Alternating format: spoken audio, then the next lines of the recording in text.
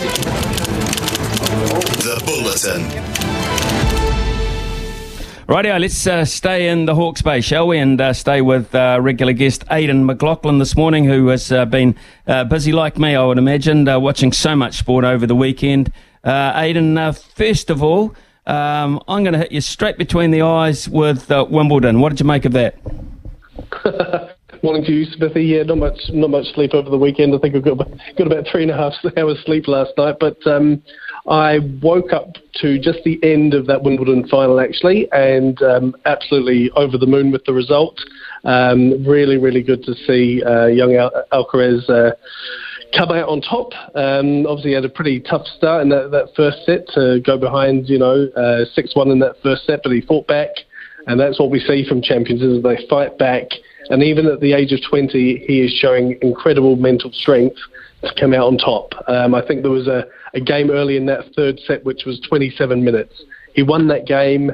Yes, he conceded the fourth set, but to come back against an all-time great like Novak Djokovic and come out on top on grass, fantastic achievement.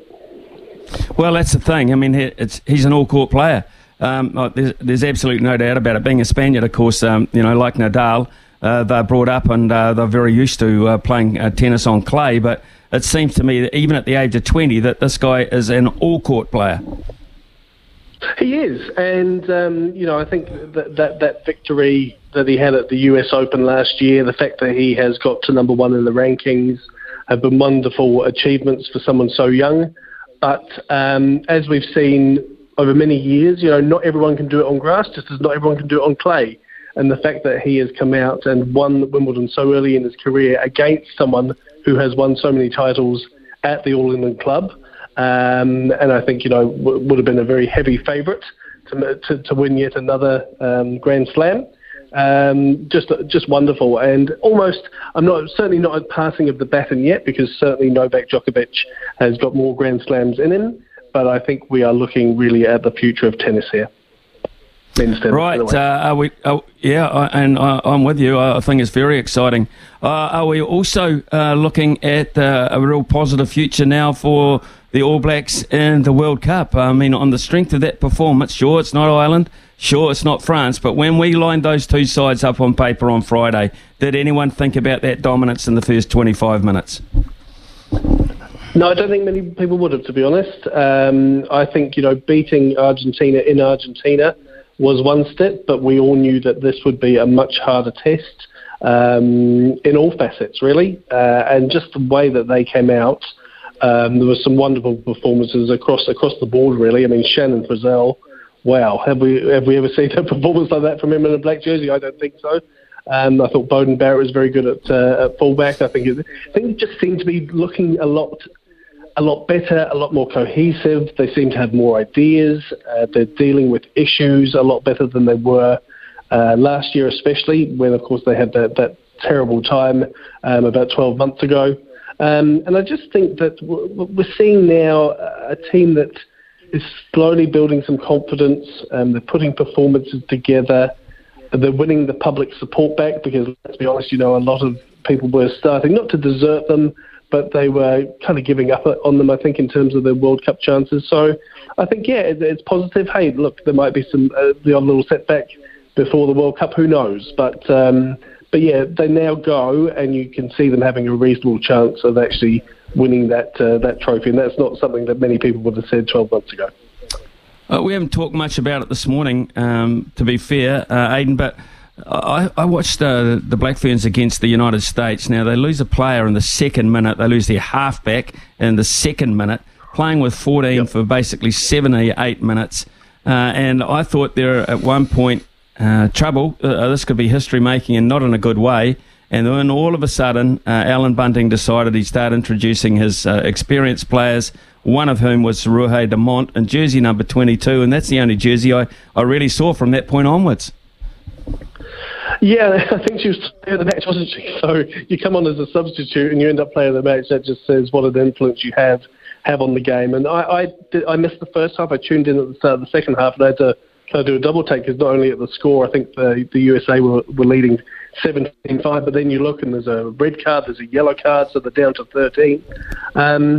And, it was a relatively inexperienced side that they started with, but they did have that experience on the bench. And just relatively quickly in that second half, when they made those changes, despite the numerical disadvantage that they had, there was only one team going to win it. I thought it was a really, really impressive second half. And I think overall it was good for the team and for the squad that they had that adversity of the first half, and now they can look back at that experience and go, okay, well, we didn't have it all our own way. We had some challenges, but we came through, and that's good for everyone involved. Yep, and so that's now been confirmed that New Zealand, Australia, by virtue of a narrow win, and Canada join up with the other sides for this World 15 tournament towards the end of the year. So we're going to see it's like a mini World Cup. I'm really looking forward to the next outing from the Black Ferns. Right, the Warriors and the Sharks. I'm looking forward to the Warriors and the Raiders this weekend, but we can dwell a wee bit still on that performance against the Sharks. That, I think, particularly after sort of a stuttery first 15 minutes, was very good. More smiles, more happiness for us this weekend. We were pretty spoiled, weren't we? Really, I mean, that was a great match to sit down and watch yesterday afternoon. First of all, hey, credit to the ground staff there for getting that pitch turned around so quickly after the All Blacks having played there less than a day previously. So that was really good, and good numbers also came out for that Warriors game, as they always do. But yeah, I mean, if you'd said they would have scored 44 points against the Sharks, well, it would have bitten your hand off, really. That was just a great performance. And yeah, just again, they just keep on building that momentum, don't they? My only concern, and it's not a massive concern, but that table still does remain pretty tight. They're up to 26 points, but there's the Sharks are also on 26 points with a game in hand, and then there's those three teams in behind them on 24 points. So they've really got to keep winning. They can't let their things slip now. They've got to keep going, because if they do slip for one or two games even, there's a waiting pack behind them waiting to try and deny them that playoff spot, which would be such a shame having done so well this season. 4 nights away from New Zealand v Norway Football Women's World Cup. Here at the end of last week, that 20,000 tickets have been made available for free entry. I'm just wondering, and I'm hoping that we're just a little bit slow on the uptake here, and hoping like heck at Eden Park come Thursday night will be absolutely full to the gunnels. I'm not sure we'll be absolutely full to the gunnels. I'd like to see it close though. Yeah, I'd like to see it close too, and I think we've seen this to a similar extent with the Women's Cricket World Cup and the Women's Rugby World Cup in recent years. That we are perhaps a little bit slow on the uptake, but I think momentum for both of those tournaments grew, even though the White Ferns didn't qualify for the semi-finals. But I think the success of the tournament was still there for all to see.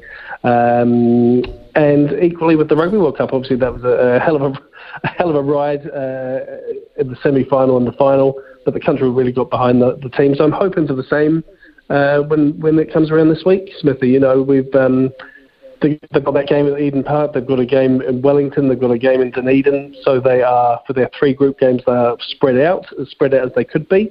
And hopefully there's a good positive result this week, and that just leads to a bit of momentum for that second and third group game, and for the other games that are going to happen in New Zealand. I think it's important that we have good, respectable attendances, even if they're not sellouts.